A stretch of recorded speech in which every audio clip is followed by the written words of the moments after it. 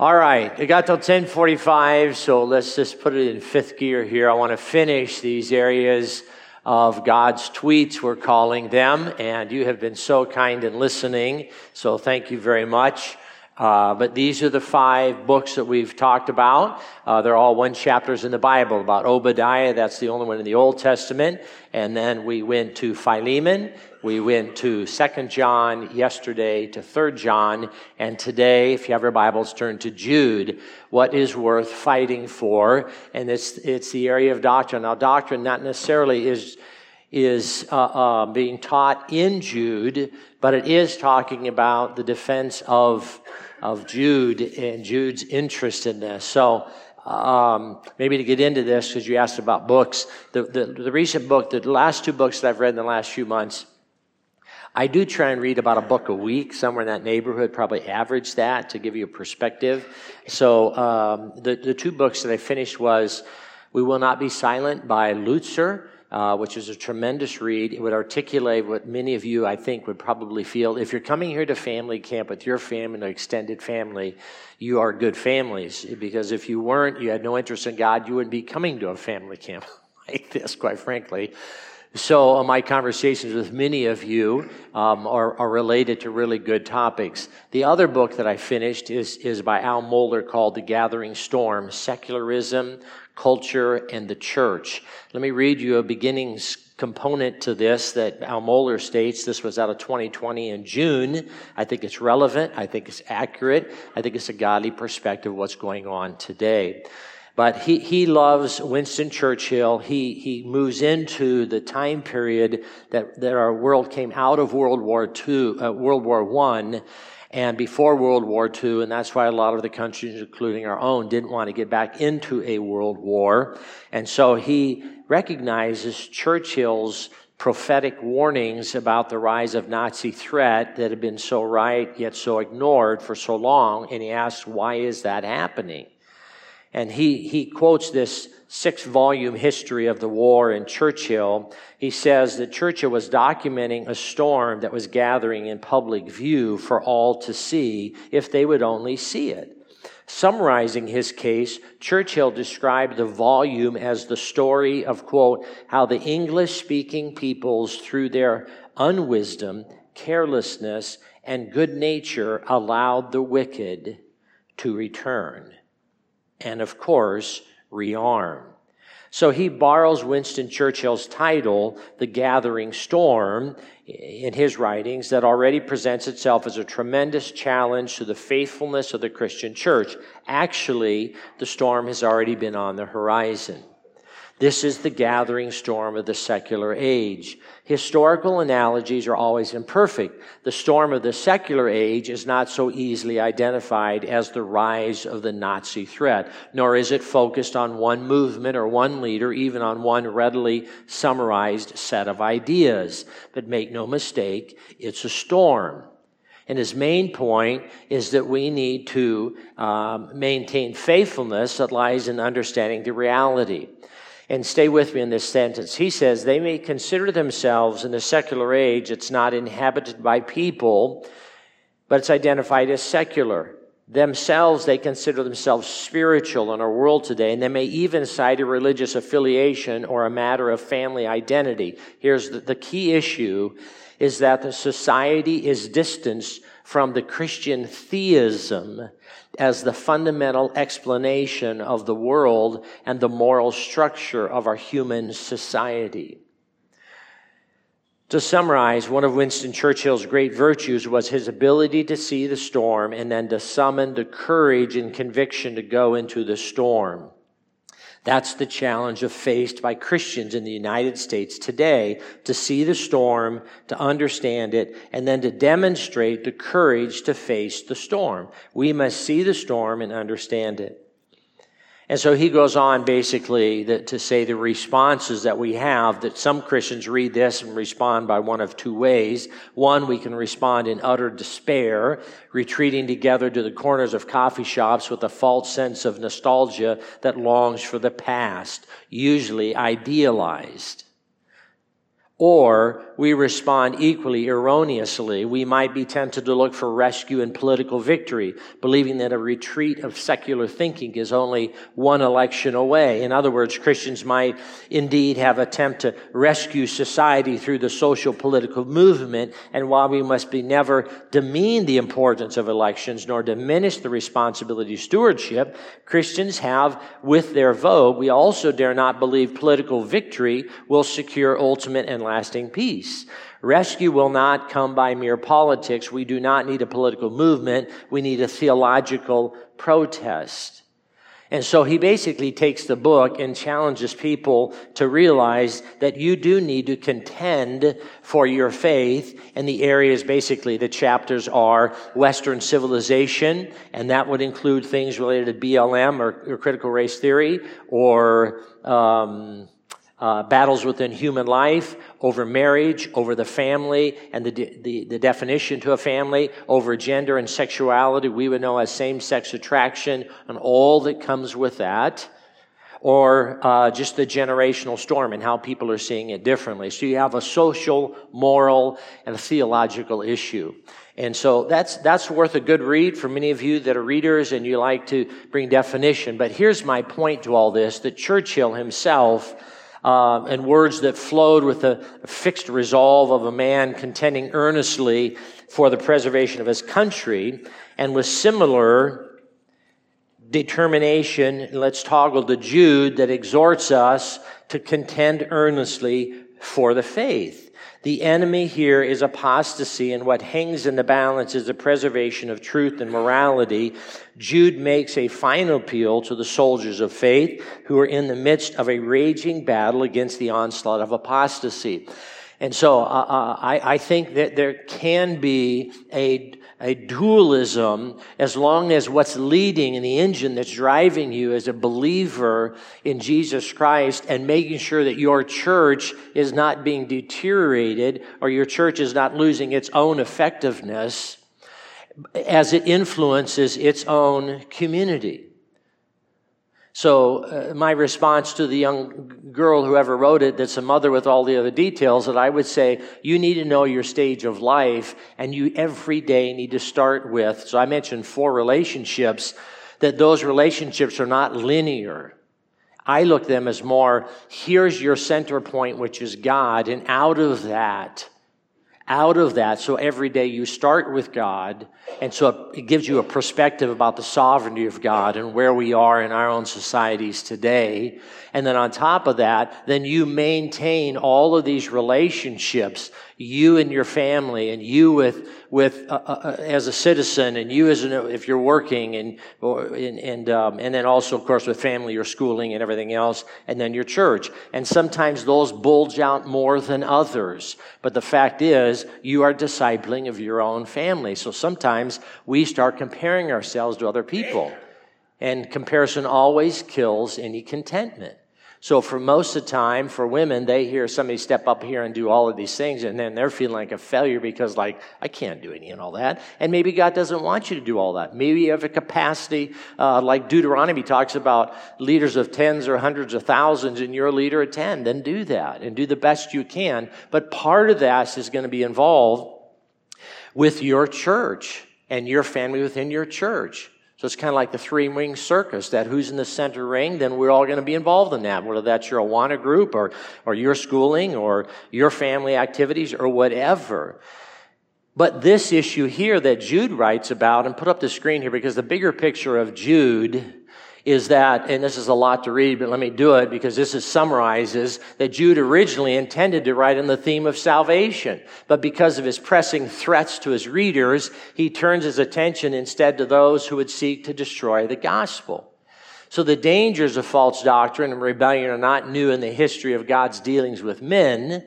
And so he walks through multiple Old Testament references, and he doesn't quote an Old Testament, but he mentions about 9 of these, and then he finishes with, how do you handle and resist the onslaughts? So I think it's fair to say that in the context of Jude dealing within the church and churches, this is like 25 years before John wrote 1st, 2nd, 3rd John. So there were issues even back 25 years earlier. So you're talking about in the mid-60s. Paul was writing these things. Peter was writing his letters. And then here we are with our own scenario. So how do you handle this? You're trying to guard and be aware. And as Jude, who's very Jewish, so in his writings, it's not so much, let me give you definition as the Greeks knew, but let me give you descriptions. That's why the Old Testament is full of descriptive terms of who God is. You get to the New Testament, it's very much defined. So let's read Jude, and it's 10:31. I think what I'll do is let me just read it, and then let me give you what I have in your hand, the overview of Jude. It's really not complicated. So if you have your Bibles, let's turn to Jude. Let me just read through this. Let me pick another version because I thought it was just as effective, maybe in some ways a little clearer here. Yes. Okay. Well, I won't. Okay, great. Awesome. Let's do that. I like that idea. Okay, well then let's read through Jude, and then let me give it to you here, okay? If I can find it. All right. How many of you have Logos? Use that. If you don't, you get an app for it. It's great. That's what I'm looking for right now. Here you go, okay? It says, let's just read it. Won't take long. And think threes, okay? So if you read Jude, there are 16, some say 18 triplets. So when you're reading Jude, think Jude here, it's a lot of history to that. So just think triplets. Okay, here you go. Jude, a servant of Jesus Christ, a brother James, to those who've been called, who are loved by God the Father and kept by Jesus Christ. Mercy, peace, love be yours in abundance. Dear friends, although I was very eager to write to you about the salvation we share, I felt I had to write and urge you to contend for the faith that was once for all entrusted to the saints. For certain men whose condemnation was written about long ago, they've secretly slipped in among you.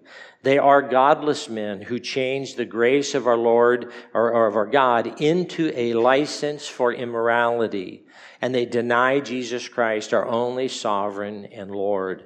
Though you already know all this, I want to remind you that the Lord delivered his people out of Egypt, later destroyed those who didn't believe, and the angels who didn't keep their positions of authority but abandoned their own home. These he's kept in darkness, bound with everlasting chains for judgment on the great day. Here's the third of that triplet. In a similar way, Sodom and Gomorrah and the surrounding towns gave themselves up to sexual immorality and perversion. They serve as an example of those who suffer the punishment of eternal fire. And in the very same way, these dreamers pollute their own bodies, they reject authority, they slander celestial beings, and something that's not mentioned anywhere else in the scriptures, but even the archangel Michael, when he was disputing with the devil about the body of Moses, did not dare to bring a slanderous accusation against him, but said, "The Lord rebuke you." Yet these men speak abusively against whatever they do and they don't understand. And what things they do understand by instinct, like unreasoning animals, these are very things that destroy them. Woe to them! They have taken the way of Cain. They've rushed for profit into Balaam's error. They've been destroyed in Korah's rebellion. There's another three.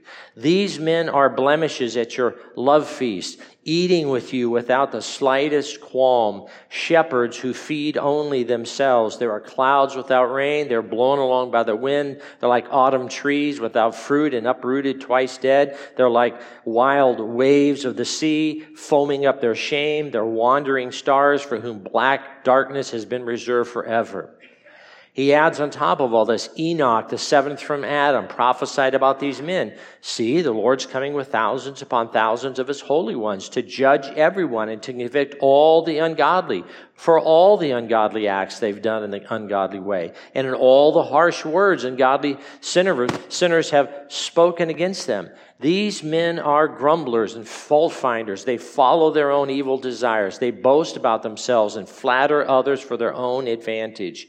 But dear friends, remember what the apostles of our Lord Jesus Christ foretold. They said, in the last times, there's going to be scoffers who will follow their own ungodly desires.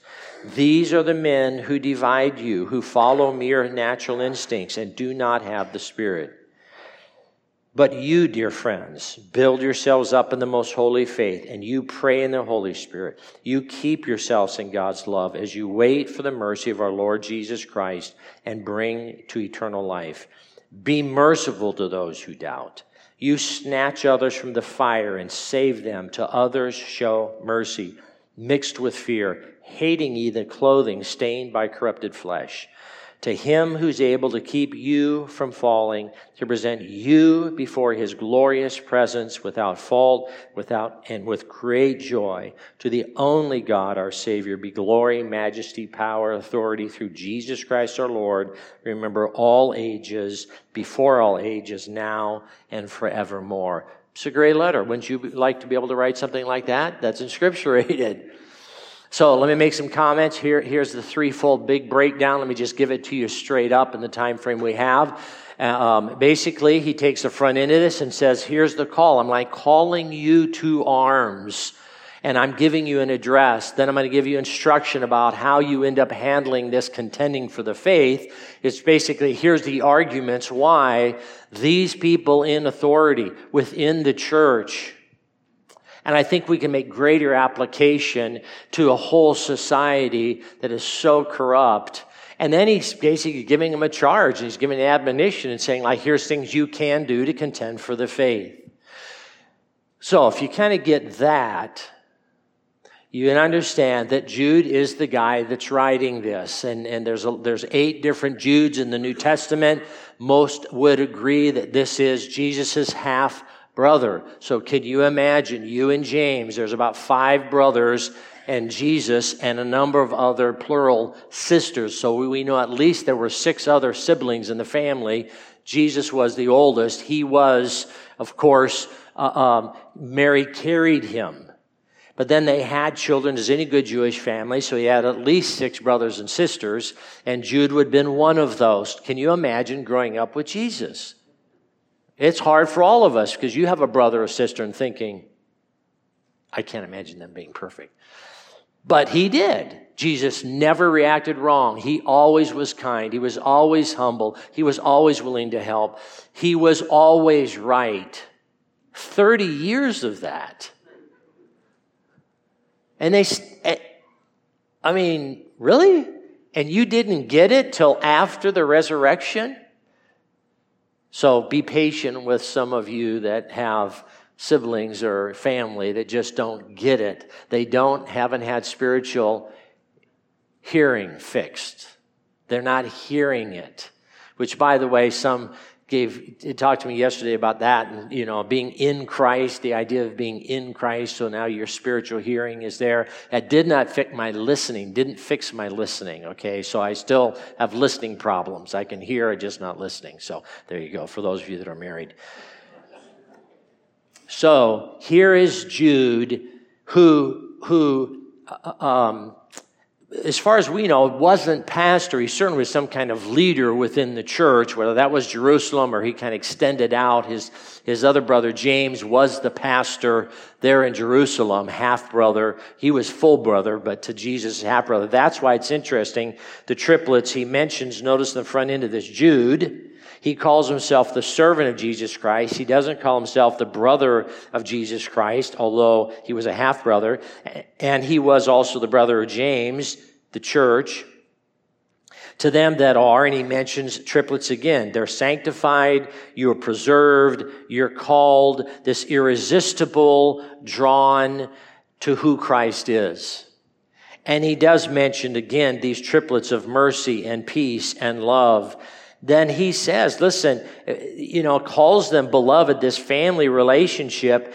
And he mentions, I'm giving all diligence to write to you. I don't think he wanted to get into the whole idea, but he talks about this common salvation. He's not just talking about this area of the gospel, but he's expanding it. He says, it's needful for me to write unto you, and I'm exhorting you. He's basically giving them instruction and challenging them. And this is the whole point, that he's saying, I want you to contend for the faith. I want you to be able to argue for the apologetics. I want you to not be contentious, but be in a place, and these are all kind of military terms. He's like, I want you to buy into this. Like, you can't just sit back and float down life in an inner tube and sip lemonade. Like, this is not a cruise ship. This is a battleship. You have to be willing to be able to discuss and engage in what is we know as the faith, the embodiment of all of the truth. You need to be willing to do this. And I'm exhorting you that you would do this earnestly. It's the idea of the term agonizing. You're stretching forth, as it was with about 9 guys that I'm not sure were in their right mind, that went up and down the climbing wall like for 30 minutes. And Dave led the pack. I'm like, wow. And Pastor Steve's boy, Danny, did this. I'm like, wow, my hat's off to you, man. Like 28 times up and down that tower. Like, wow.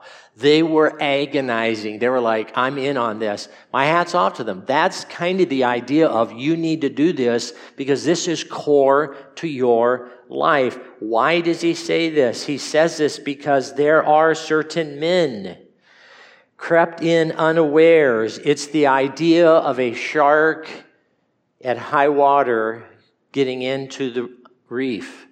It's the picture of a crocodile sliding into the river. It's the thief that opens the back door into your house. This is the picture.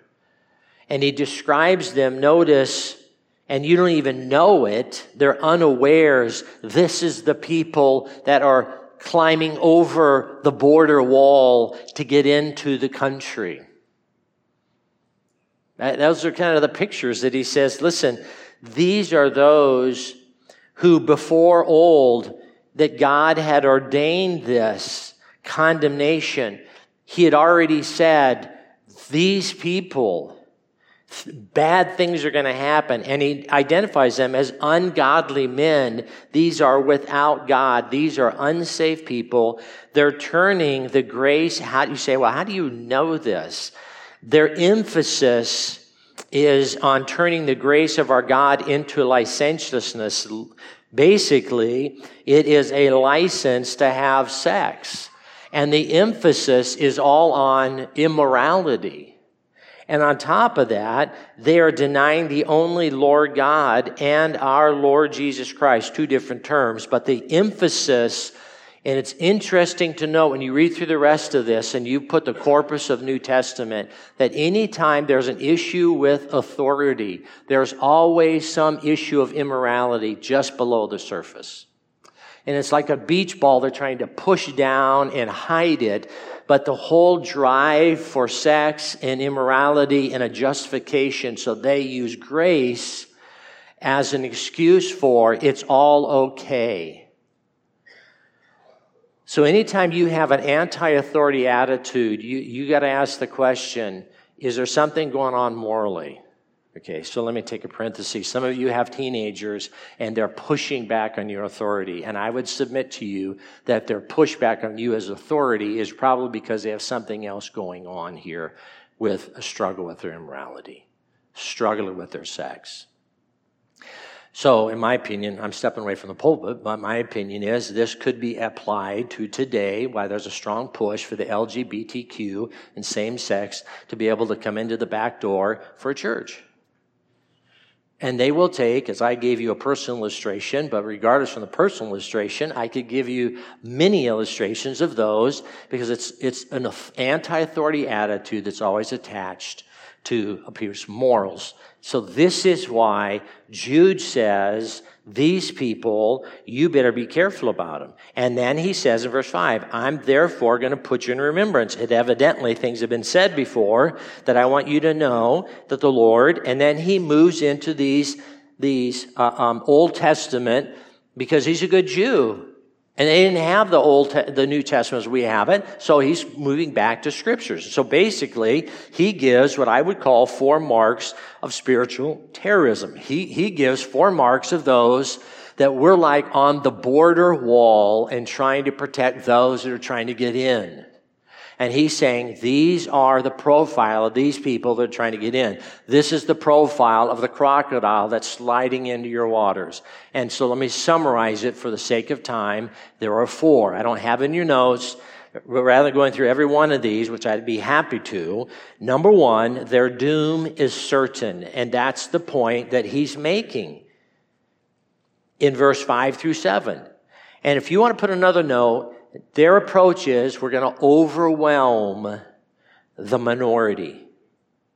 They're going to end up saying in every one of these occasions, and he mentions the history of Israel in verse 5, and eventually they went 38 years wandering in the wilderness.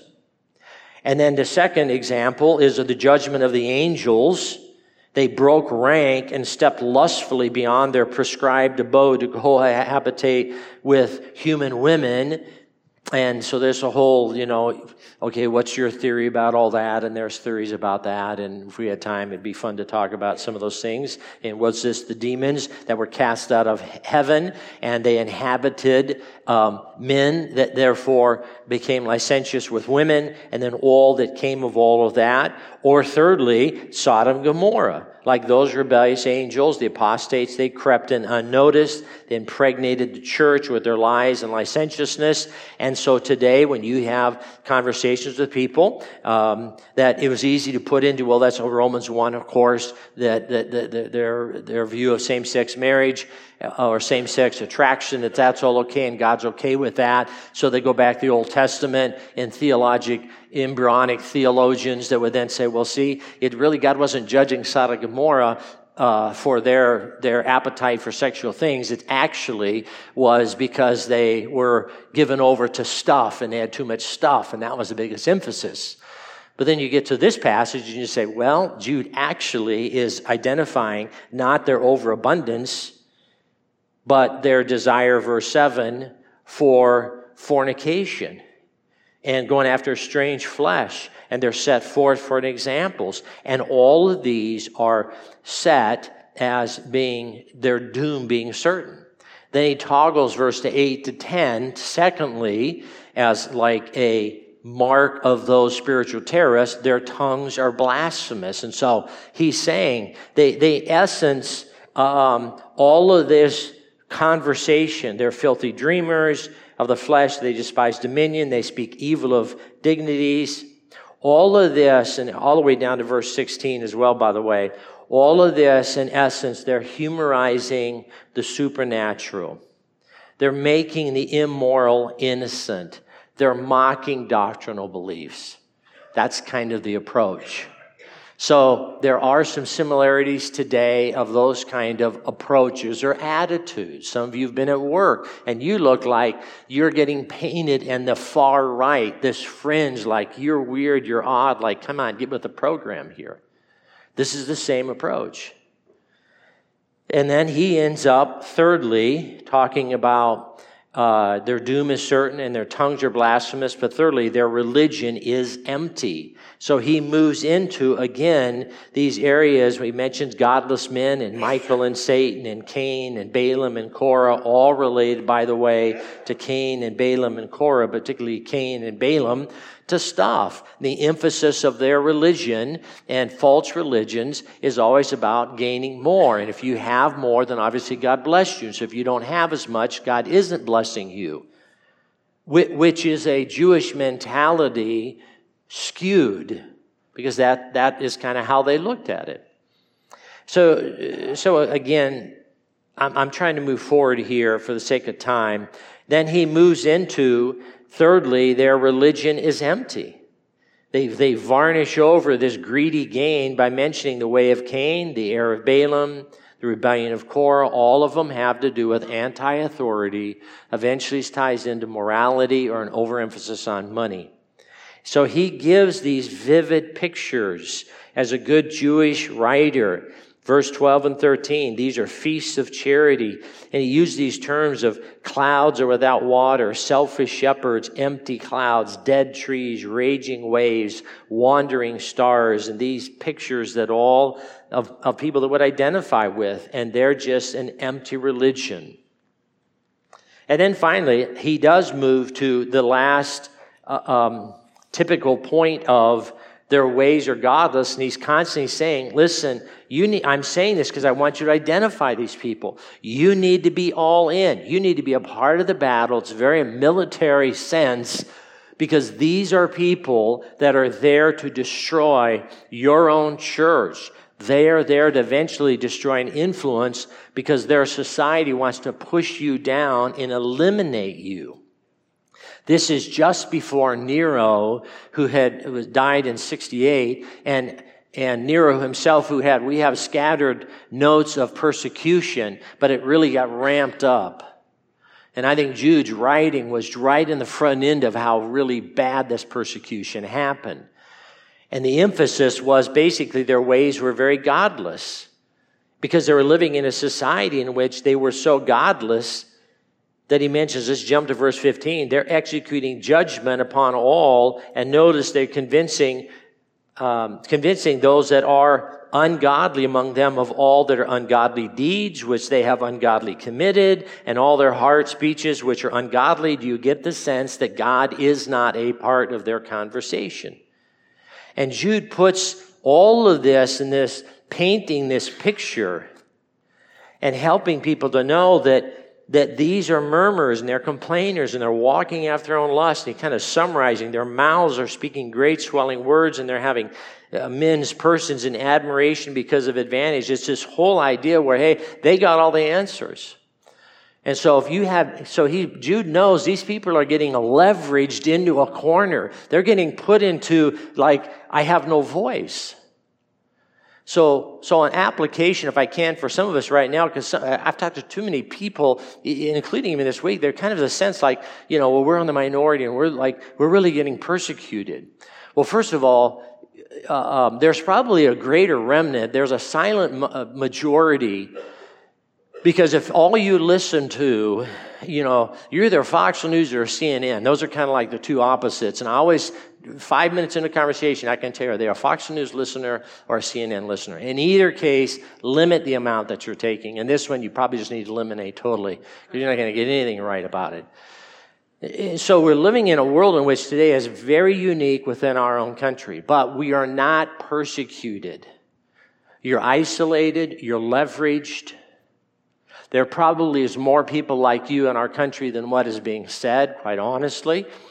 Truth to be told, on the elections, we'll find out, a few years from now, or actually a year from now with the mid-elections.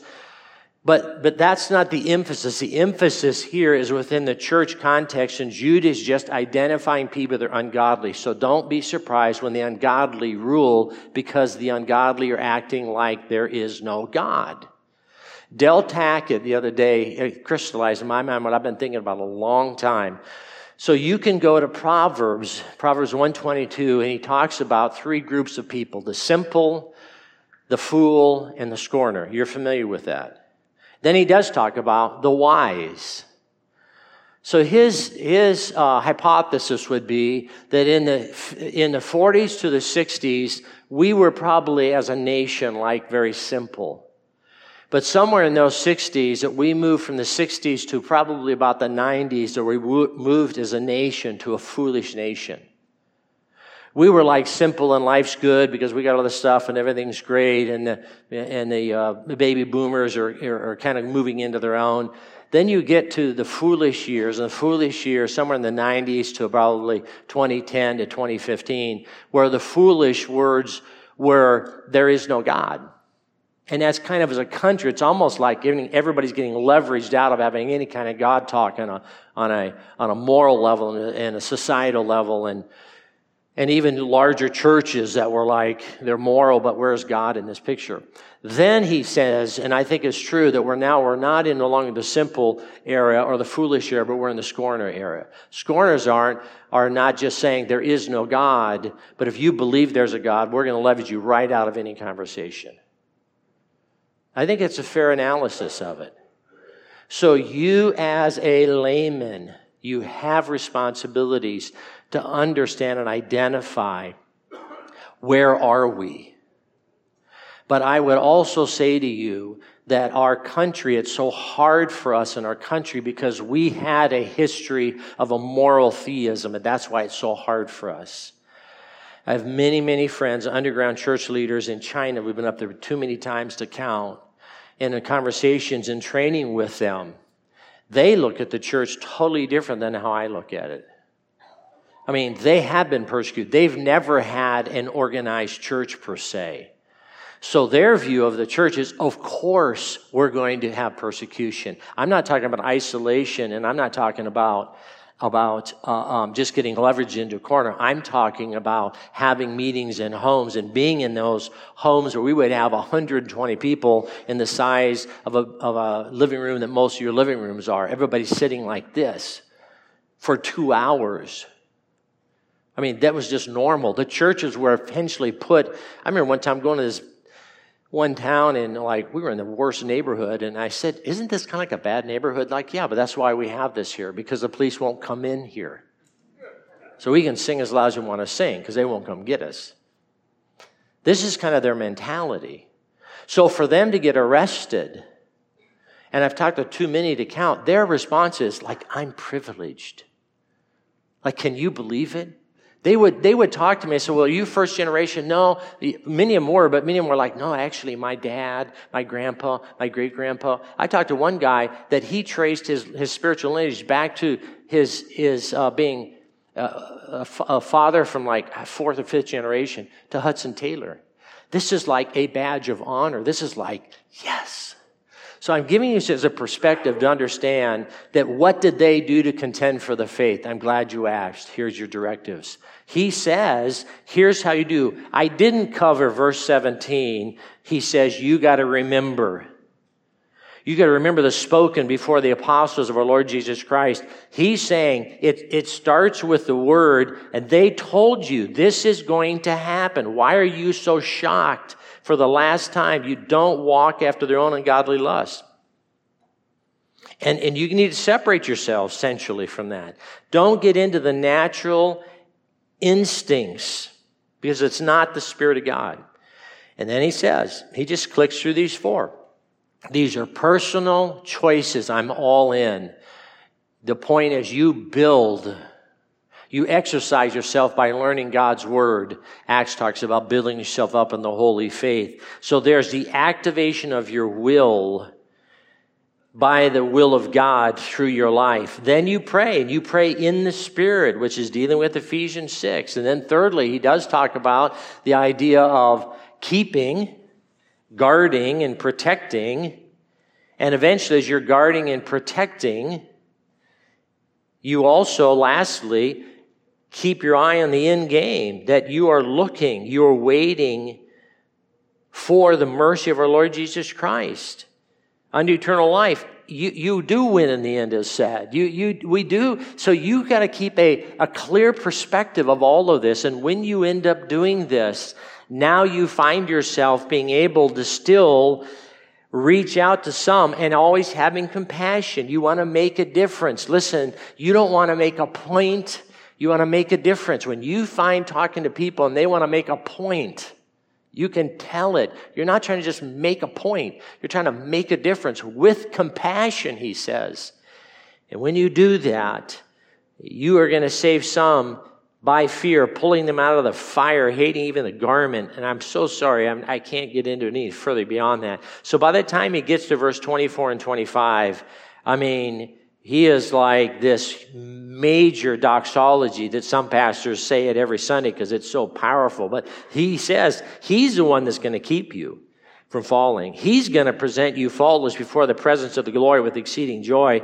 And he brings it fully back to God, the wise God of our Savior, in glory and majesty and dominion and power now and forevermore. You have that kind of perspective, and we do win. You be all in. You can't take a defeatist attitude. You have responsibilities. You be involved in your church. It starts with you as a person and extends to your family and your church within a society and within your city and your city within your state and your state within our own God-blessed country. But if our country goes far left, it does not change the call of God on your life. That's why God's word is so powerful. God, thank you for your word, the time of it. Pray that you would help these folks today and encourage them. Thank you for your being the only wise God, and we're grateful. In Jesus' name, amen.